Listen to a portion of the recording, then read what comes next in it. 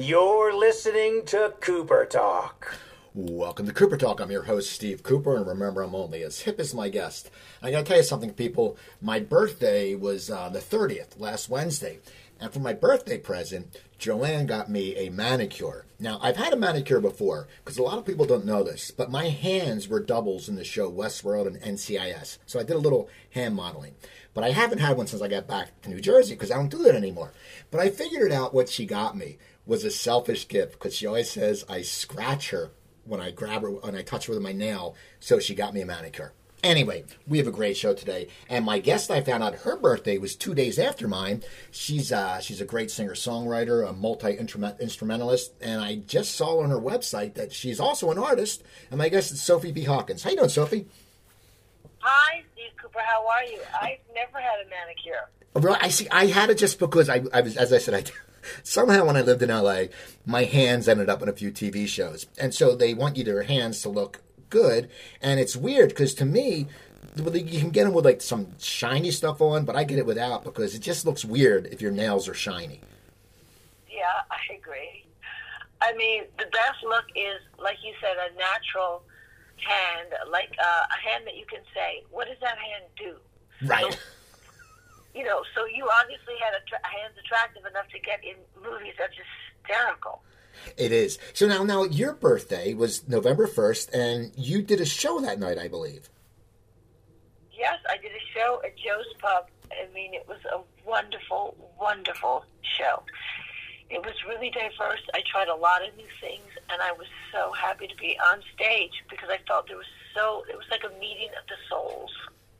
Now, do you usually do a birthday show, or did you plan this on your birthday because it was something special to you, or how did the date come about? Well, yeah, I think somewhere, I think it was last spring sometime, and I just wanted to figure out a way to have a focused date to get my album out, my singles out, start maybe a reading for my play, and I have all these. All this material, and the business is so rocky that every time you think, oh, here's a port I'm going to land, and I'll put my album through whatever pledge, and then pledge is like turning upside down and bankrupt and whatever. So it was Joe's Pub was a focus date, and just so happens they offered me on my birthday, and I said that will be the greatest thing because I always spend my birthday worried about other people feeling good because they're and then I thought, well, if I'm going to worry about other people on my birthday, I'm going to have a show because then it's a valuable worry because they're my audience. Now, I saw it's sold out. Now, when you go into an event like that for your birthday, do you feel added pressure because it is your birthday, or do you like sit there and go, you know what? And did everyone know it was your birthday? No, although somebody did bring a cake on stage, so there was a point where everyone knew.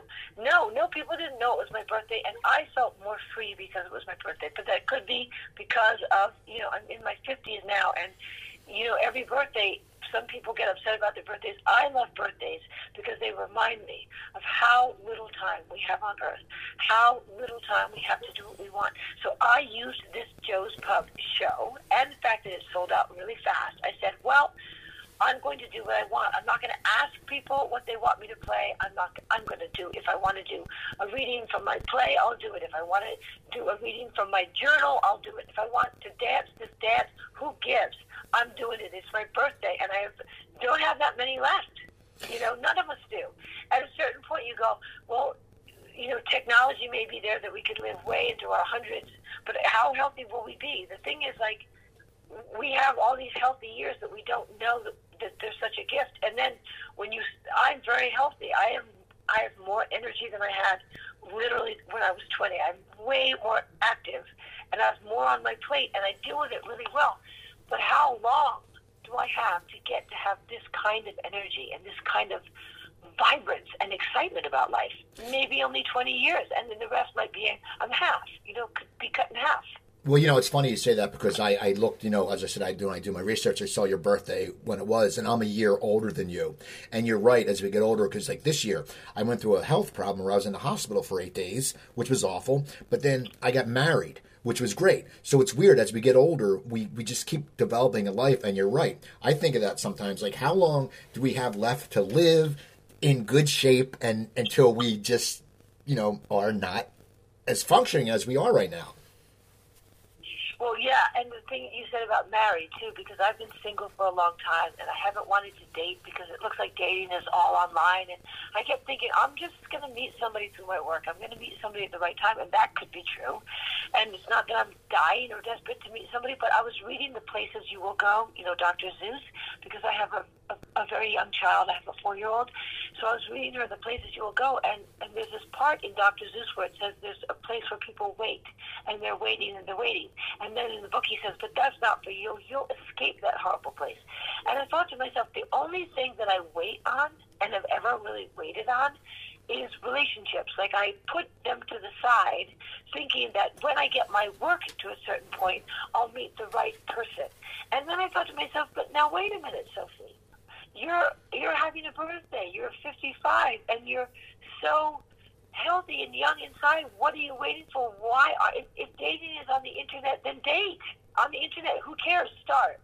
So that's interesting. You said you're getting married, and suddenly all my friends in their 50s they've met somebody new. They've had children. They've gotten divorced, or they're widowed, whatever, and they're meeting people. And I felt like, wow, why are you waiting, Sophie? Right. Well, it's funny you say that, because I said I got married 6 weeks ago, and we were together for 8 years. And during that time, I saw a lot of my friends who were my age getting divorced, but then starting to date again. And it's weird how it goes this full cycle. Like, they get divorced, and then they're loving it. And then they're like, wait a second, you're used to having someone in your life. It's very weird as when you get older, when you date. It's a different world. Yes, and I think that it's in every generation. So for us now, like, for my generation now, it's not such a bad thing, like, to do it the way everyone's doing it. And I know people who are meeting phenomenal people, and it's like I've just been sitting here waiting for it to go backwards, like people won't be dating on the internet or won't be meeting, and I've seen it hasn't gone backwards, it's gotten stronger, and it could be actually really fun, and you can be honest about it. So yeah, but the world has changed in the sense that you're right, people are getting divorced before their 50s or in their 50s, and they're starting a whole new lives now, even with children. People are also having young children later. Like, I had children, at 44 I had a child, and at 50 I had a child, and that's not uncommon anymore. I'm meeting women who are having children even older than 50, and they're also getting new relationships, and people are having children before they have a relationship now, because they're realizing that the reason to have a relationship isn't always to have children. That you have children because you're selfish and you want to have children, and that's not a bad thing. And then you have a relationship because that's a different thing. Now, you mentioned when we were talking about the play you wrote. Well, I know you've acted. You were Janis Joplin in a play, but what's the play you write? And have you always thought about writing a play, or is this something new? Well, I've always written a lot. I have 2 novels that I've written that I know are not, I wouldn't say good enough, but they're not mature enough in the sense of structure to release. But I've always had in my mind, when I get to a certain point, I will be able to figure out mentally what to do with this story. So I would keep writing the novel in kind of a beautiful way, like my paintings, not pressuring myself. Like, I love to paint, and I know that I don't have the whatever yet to be a painter, but I have these and sometimes I hit gold with the painting. I do an amazing painting, and I do it just not even knowing, and then it turns out to be fabulous, and people love it and whatever. But those come when they come. So in a sense that same way with writing, I had this sense that it's time to make a play out of this story, and then I started to do it, and I went to a playwriting class in Manhattan, and I learned very little from it, actually, and learned much more from notes and feedback from real directors and whatever. Learned much more from trying to get it up on its feet than I did in a class. That's what I would like to say. And not to say that classes aren't good starting blocks, but what you hear in classes never leaves you, so beware. Because there's so many things that teachers say that are wrong. And they don't know that they're wrong because they're limited. We're all limited. And one of the things that I try never to tell my children is anything about art because it sticks with them. And it's wrong because nobody can say anything that can help somebody else, really, except just do it. Do it and get it out there because the best feedback is going to come by just watching people hear your songs or listen to your play or look at a painting. You'll know when you see them doing it, you know? Do you understand what I'm saying? Oh, yeah, I totally understand you. I mean, it's something that... Okay, so, yeah. So I've had these stories, I've written books about them, and then this idea for a play just crystallized. And it's changed so much. So there's a lot of scenes that I wrote from the very beginning. You know, I started it 3 years ago. A lot of scenes. I had a full play 3 years ago with a lot of characters and a lot of things going on. And now it's very few characters, and I'm trimming the story. And I think the whole thing about writing is the same thing about songs. You know, ultimately, to have a classic or long-lasting story, you got to have such a phenomenal structure. And that's the hardest part to do. And it takes a long time because you got to have ideas that you can throw away, and you've got to see them through, and you just got to keep. So that's the process I'm at. I'm at the process of now I'm at another rewrite, and yes, it's about very intense things, but what's more important right now for me is to get the form right, because once the form is right, the content makes sense. Otherwise, it's just like blah. Right. Well, they say that like writing screenplays, you know know the form, and then you sit there and it's easier to write because if you just are writing, you don't really have the beats and where to stop. And when you have a screenplay system where you can say interior and this and that, it makes it a lot easier. Well, yeah, but even beyond, you can have all that. I'm not talking about that. I'm talking about like the real story structure, like something that separates from To Kill a Mockingbird from something that never gets to that point. That's I'm talking about writing a great story, and that takes what it takes. It takes years. That's what I think. There is actually one great book about it, but I'm not going to say it on air because it's too complicated. But anyway, so yeah, I'm at the point of trying to make something that I think is a really, really good story, and I've gotten great feedback on it, a great story. I'm trying to go, that is a huge leap from good to great. Now, your musical career is, you've lasted for a long time. When did you find out that you were interested in playing music? Were you a young child, or how did you start this career? Well, yes, I was very young when I just wanted to be music, and it took me a long time to figure out how to start because, and I don't know whether this is a blessing or a curse, my parents didn't hear me say, I want to play drums, I want to be a drummer, and I tried for so many years to get to lessons, and it just never happened. And then the one person who took me to a lesson was my grandmother. She took me to a piano lesson, and when I was 6 years old, and that changed my life because I knew that I should be doing that. But then my grandmother never came back, and she never took me to another.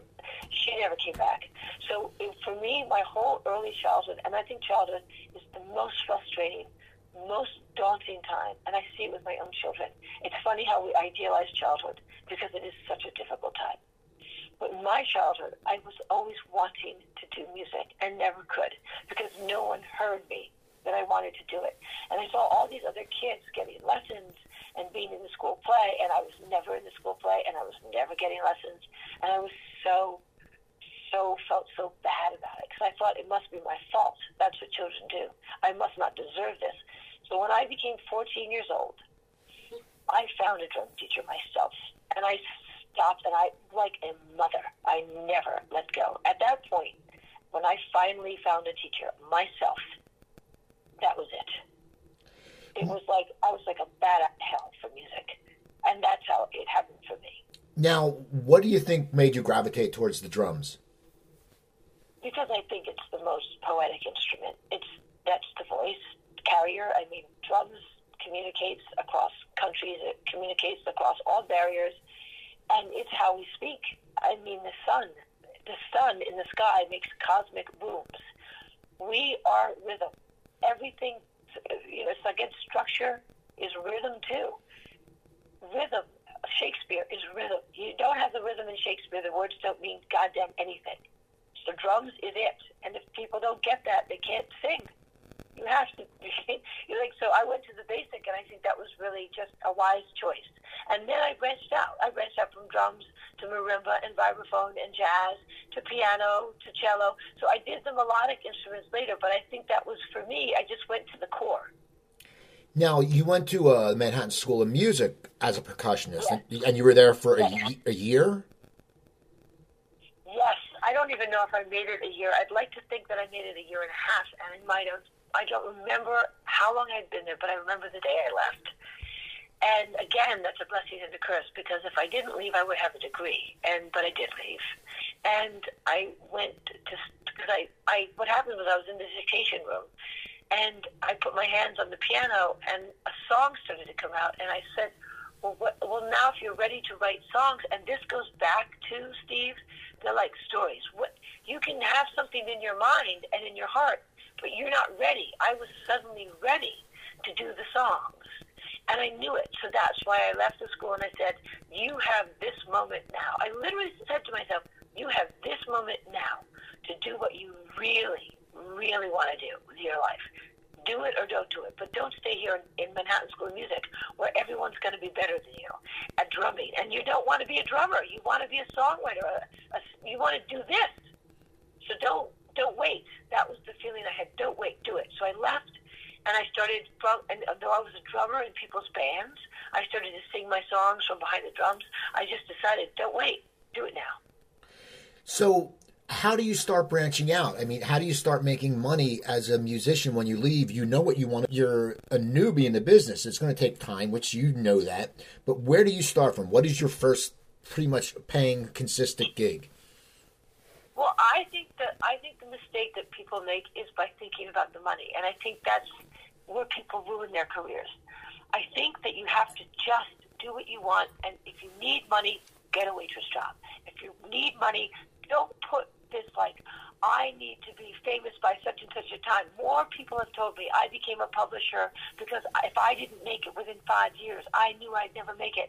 And then they get married to some rich guy, and then it's like they never did what they wanted to do. And that's always in them, that they never did what they wanted to do because money or success was the issue. Money and success is not the issue at all in any part of life ever. And I keep trying to tell my kids this, but they will argue with me because for them, all they see are people talking about fame and money. It's not. Don't ever think about it. So what I did was I was waitressing. I was coat checking. I was doing anything that I didn't even care about, but yet I met great people. And that's another thing I always tell people. If you just don't know when anything's going to happen. So I was a coat check. And I was writing songs and in bands, and I never thought about money. I never thought about success. I thought about writing great songs. That's it, writing great songs. And I knew that I would know when I got one.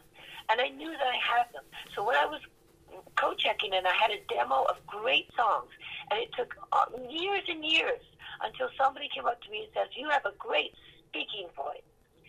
And it was Mark Cohn who wrote Walking in Memphis. And he thought I was he said, you're probably a really good singer. And I said, I'm a terrible singer, but I have great songs. So I handed him my demo tape. And he didn't even probably listen to it, or he might have listened to it, but he left it on his desk. He was a jingle singer.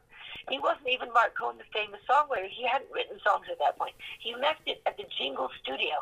And somebody who worked there, named Ralph Shuckett, grabbed the demo tape. He listened to it just by chance. He called me and said, these are great songs. You should be making records. I'm telling you, who could have ever imagined? That is the story. That's like a movie. Yeah, I mean, that's how it happened. It's so funny. You hear stories like that and you think they're in a movie. But so they find your demo, and I say tape because it's probably a tape because, we used to tape stuff. People don't even understand. Yes, demo's tape. Yeah, people don't even understand cassettes anymore. I'm like, cassettes, and they're like, now they're coming back. But so he finds your cassette and he says you should be writing songs and performing. So where do you go? What do you do at that point? Well, he said I should be making records. So, of course, I thought that he was like, some kind of rapist or something. So, but I did decide to meet him. So I put a kitchen knife in my pocket, and I went to meet him in Brooklyn, and he was for real. He was a real guy married to a real nice lady named Ellen Shipley who wrote lots of hits. And he thought that my songs were phenomenal, and we fought for many months over, like, taking out Damn or this or that or whatever. But he eventually gave way because I was really strong-minded about that. And at somewhere at the end of it, I had 7 record labels wanting to sign me. And so you could say that Mark Cohen was the channel through which Ralph Shuckett discovered me. But it was a long haul. I mean, I was playing shows. I would perform in front of publishers who didn't want to arrest me.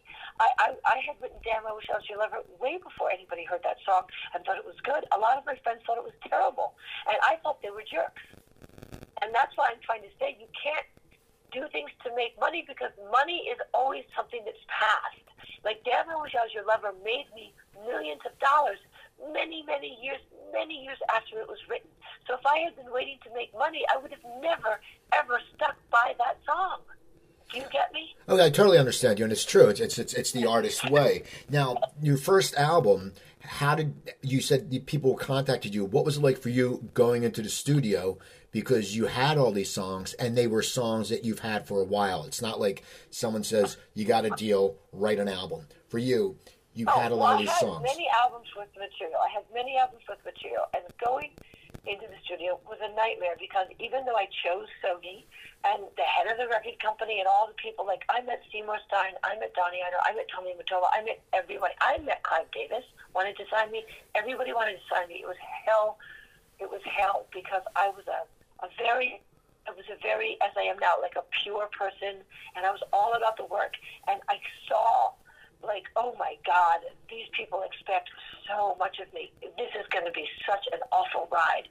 You know, the promotion and the everyone's needs and the demands, and I really thought, oh, jeez. But I also really wanted it so much.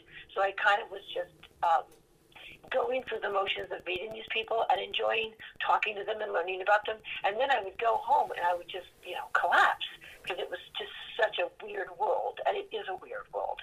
So anyways, I had signed, and then by the time I got to making the record, it was just one fight after another, because, first they want you, the songs they signed you on, they want you to start rewriting with different people who are losers, and then they want you to use this musician. And I was just one fight after another, but I stayed strong, and I didn't fight with people. I just did what I knew I should do, and that's kind of how I am.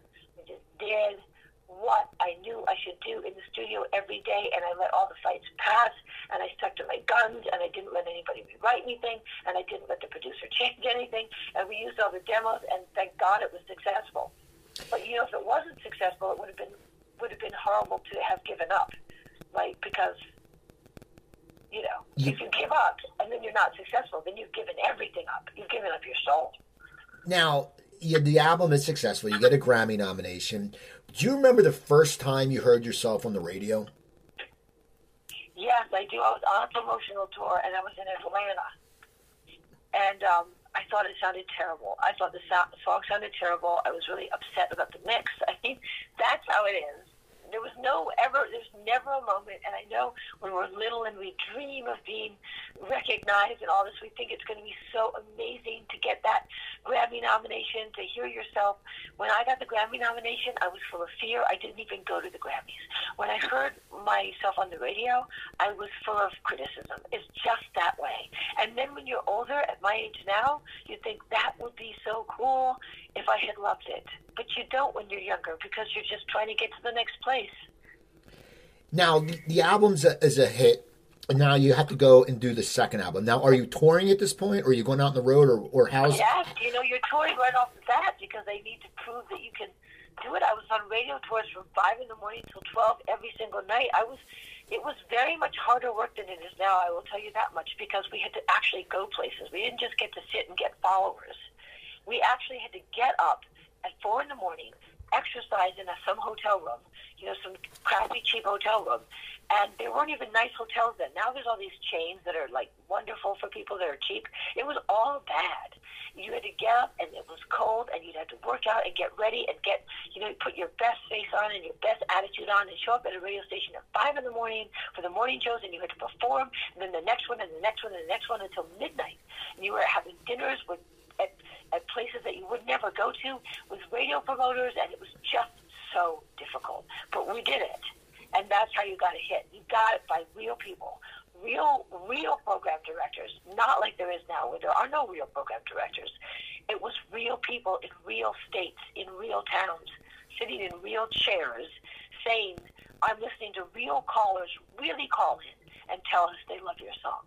It wasn't about followers, and it wasn't about hype and fake and correcting. And I only sound intense because I have a cold right now. I think it's fine the way it is now. It doesn't really matter to me. A great song is a great song. But I'm saying we worked our asses off before the single even got to a number. So, by the second album, you've toured the world many times. And now, is it? You go through all that. Your first album, you go through, as you said, it's a laborious schedule. It's just driving up the wall. Does that make you less excited for the second album because you know it's going to be the whole everything again? Well, yes, and the problem with the second album is the record company then wanted to fire the producer, Rick Chernoff, and they did.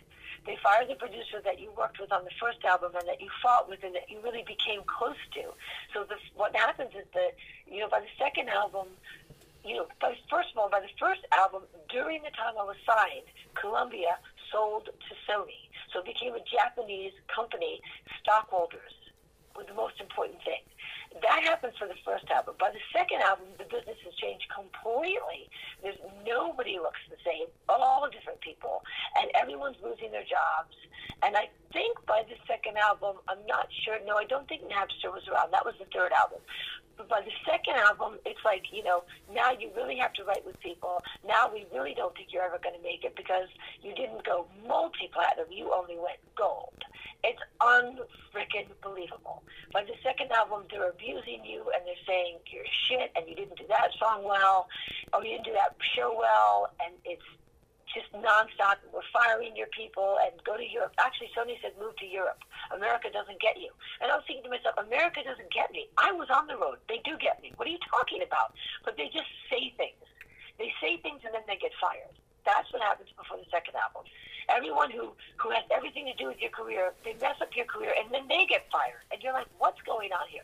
So you're just holding, everything you know to be true so close to you, but you become paranoid. It happens to every artist because there's good reason to be paranoid.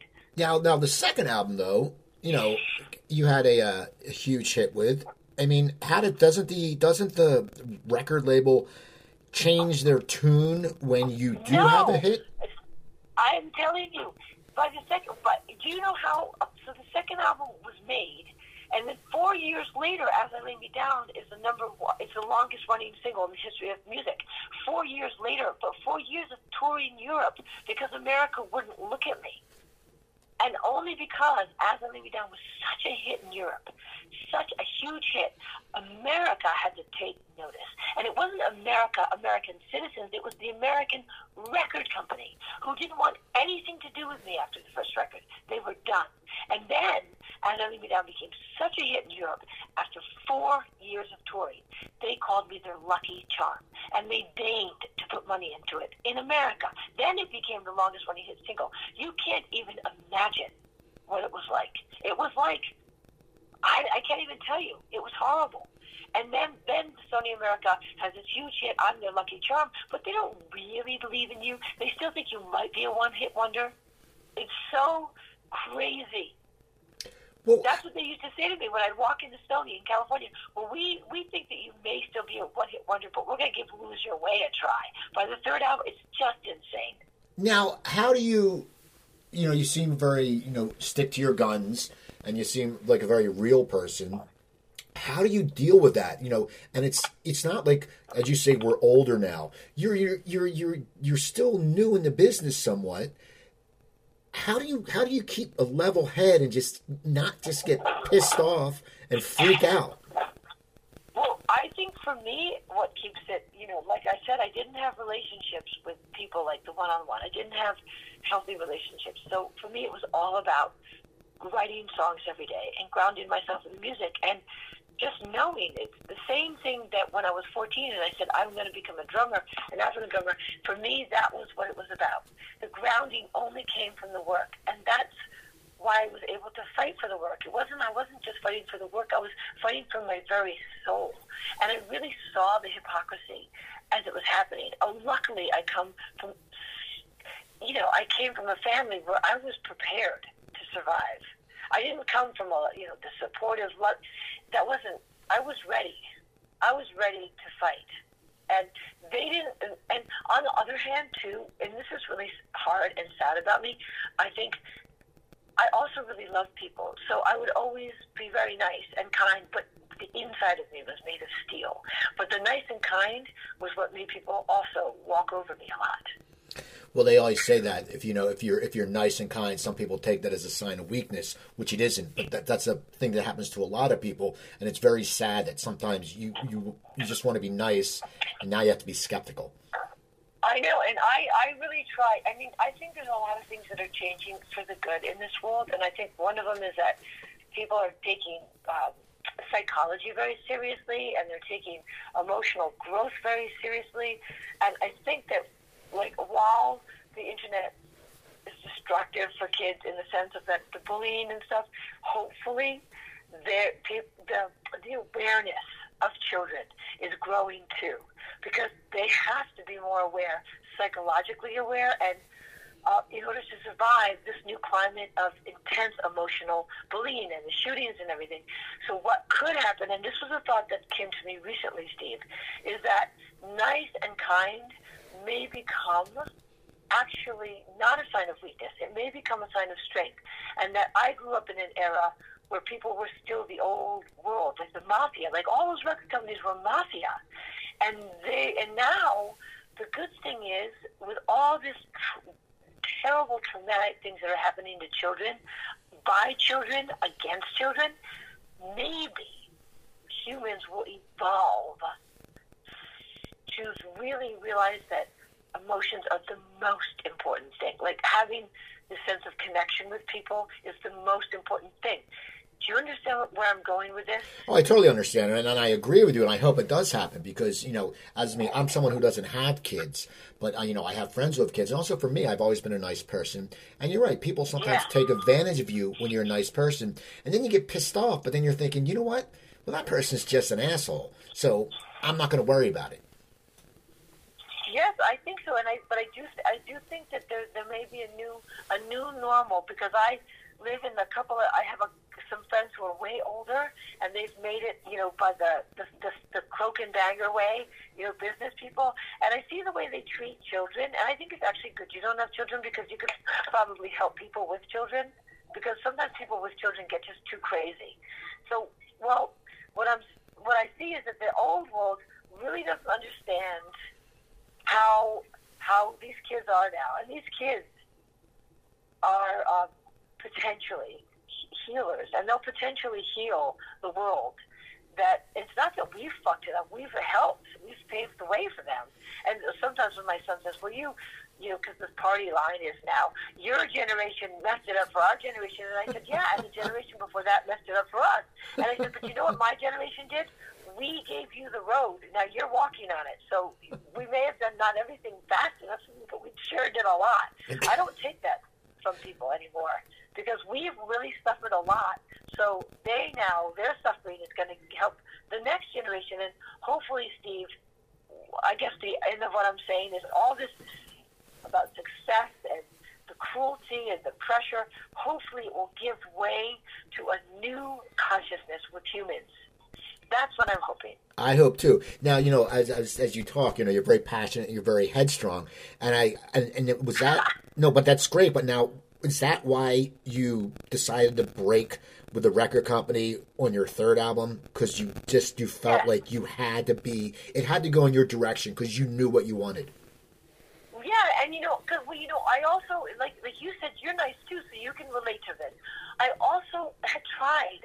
I had tried to work with them on everything. I had done everything they had asked. I had been, like I said, at all those radio stations. I had toured the world so many times. I had done everything they wanted. I had never said no, ever, to a promotional opportunity. So, and they had never put very much money into me, and everyone in the business knew that.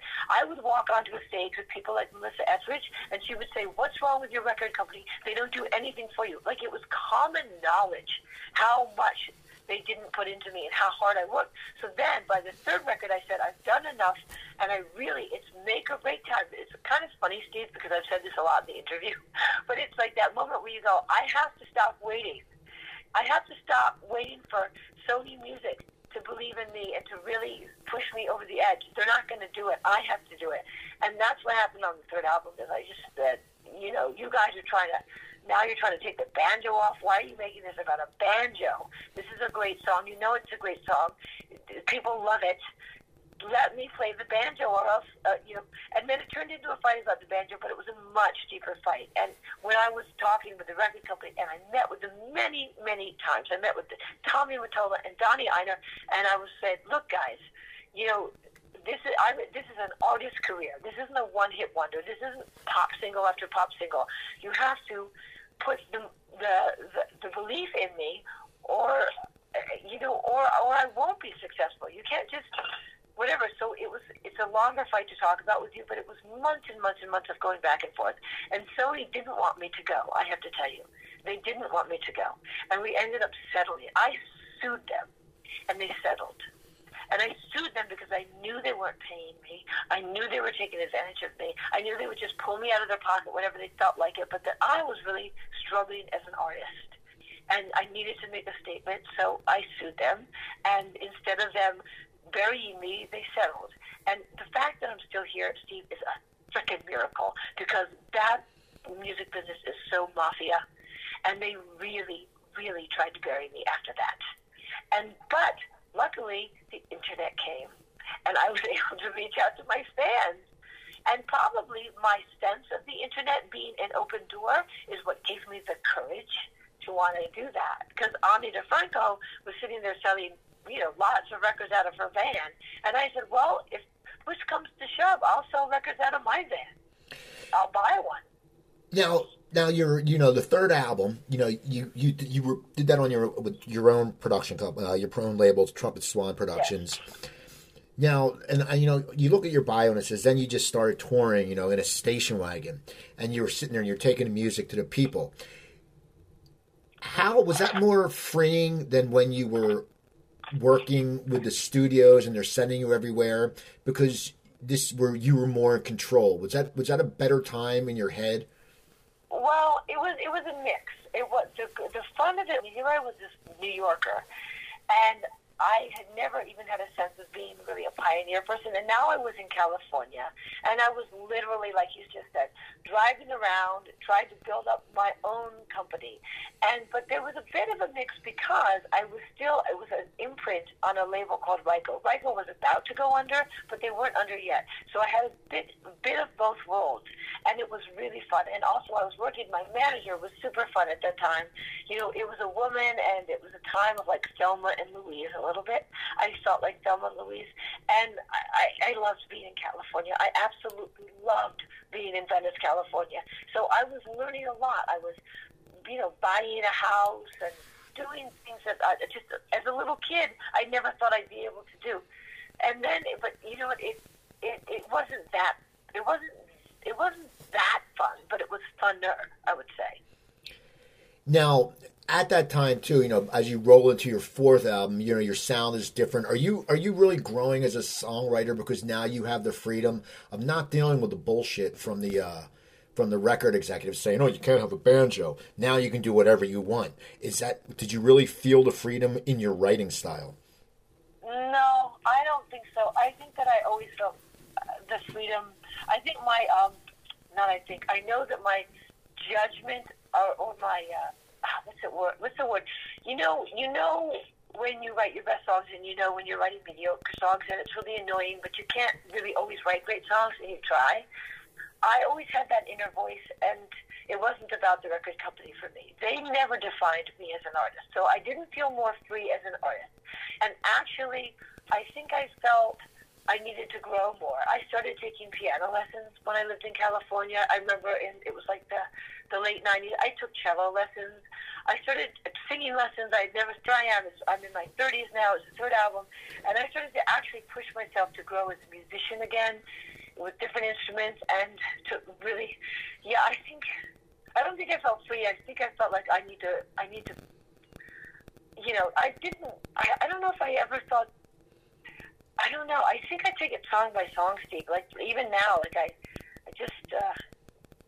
I never think that people get better in art. I think we just get different. I think our best stuff is usually when we're little, because we don't know anything. I don't think knowing things is good, and that's why I started to take instruments, because I wanted to be at the beginning again. So let me answer your question really concisely and say, no, I didn't feel freer, but I felt the need to go back to square one. Now, you're taking all these lessons. You said the cello, the keyboard, all that, and you're a percussionist when you were younger.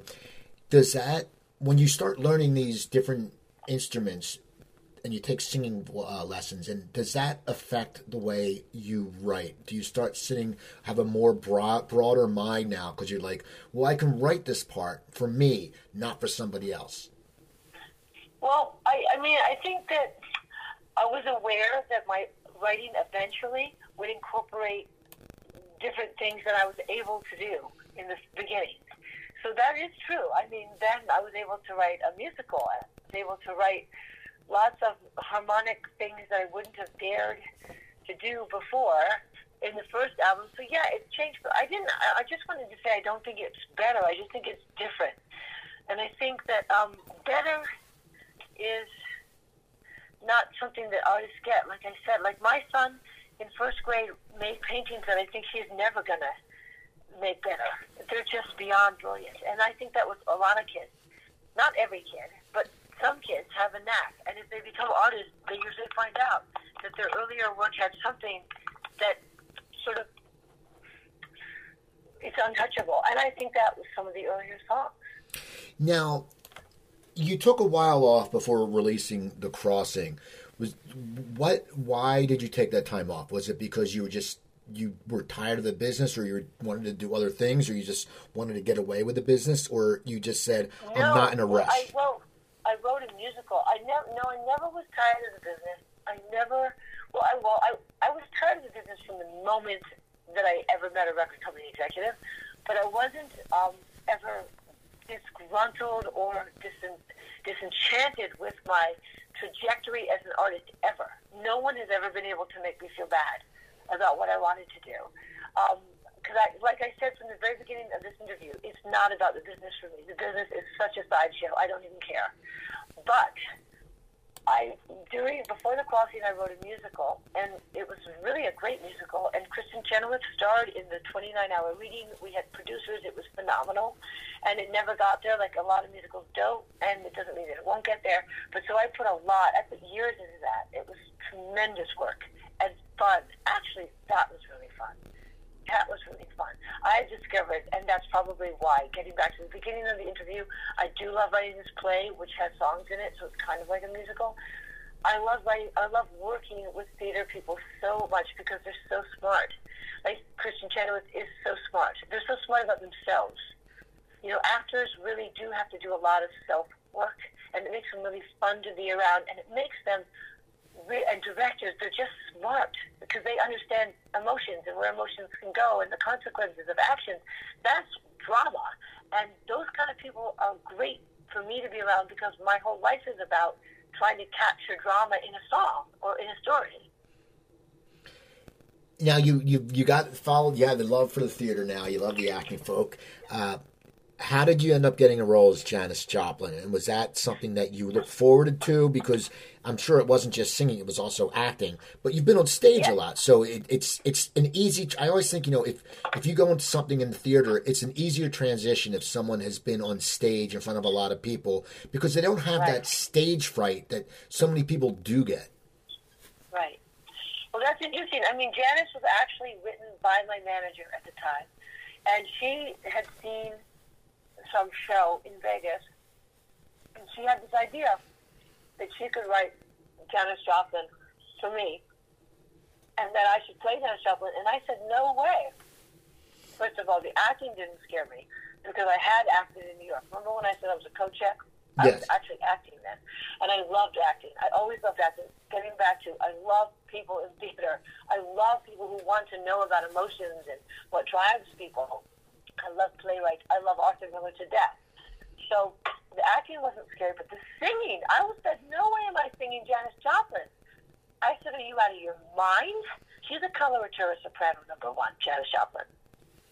And I had, studied her as a drummer, because I loved the drummer at Big Brother, but to sing Janis Joplin was death-defying. So I said no for a long time. And then she convinced me because she wrote a really good story.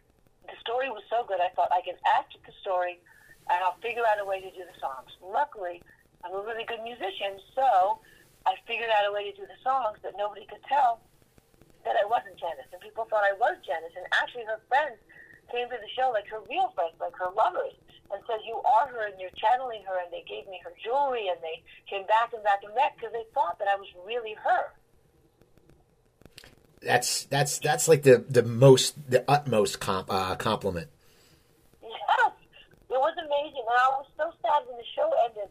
I remember driving home alone, and I was happy to drive home to my kid, but I was so sad because it was like a death. Like I had gotten to know Janis. I had worked so hard to know her and to portray her and to feel what she felt and to be honest about it and to bring it to the stage like a new version of Janis. I was so sad when that was over because I felt like my friend Janis had to leave now. It was unbelievable, actually. Now, when did you leave L.A. and what brought you back to the East Coast? I left 2 years ago just because I was tired of L.A. and I think it was changing and it just didn't have the feel that it used to have. It wasn't, for me, it was just not. 10 years ago for me, it was great. It was a change I made, and I'm glad I made it. What made you leave L.A.? I mean, was it a sudden decision, or was it something coming for a while, or were you like me, just tired of the damn city? Well, I had a child, and I always, every time I was in California, and I really love California so much, and I consider it a home, but every day I miss New York, because it's hard to be from New York and to not have New York in your life. That's what I would say. It's really hard to be a true born and bred Manhattanite and to not have Central Park and the streets and all the feelings of the seasons and everything that New York means to people. I grew up with that. It wasn't like I moved to New York. I was born in New York. So that was hard. I really miss New York. So when the opportunity came, when my manager and I split up the whole thing, and I had this child, and I also always thought, and I think my child would probably disagree, my son, but I thought, is California really a great place to raise my son? I didn't know, because I thought, it is if you're not in the performing arts, but if you're in the performing arts, there's so much BS. There's so much focus on the outer appearance of things. And so I thought, it would be better to raise him on the East Coast, and then he can come back to the West Coast when he has a sense of who he is. That's what I really thought. So the opportunity came. Everything blew up in California. I had to make a decision. Do I build my life back in California, or do I start again in New York? And it was obvious to me. Go to New York while you can. So how are you acclimating to the weather? Because it's funny. I missed fall and I just missed spring. And winters, honestly, I've been lucky. We didn't have a bad winter. I live right outside Philadelphia. We didn't have a bad winter. But it's just weird that, when you are used to all those years when I was, just when winter was 60 degrees. It's just weird. How are you acclimating to the weather? Well, by now I'm really used to it. But I moved back to New York in the coldest winter, I think, in 25 years. And it was frickin' hell. And my son, I don't know how he endured it. He was only 5. He turned 5.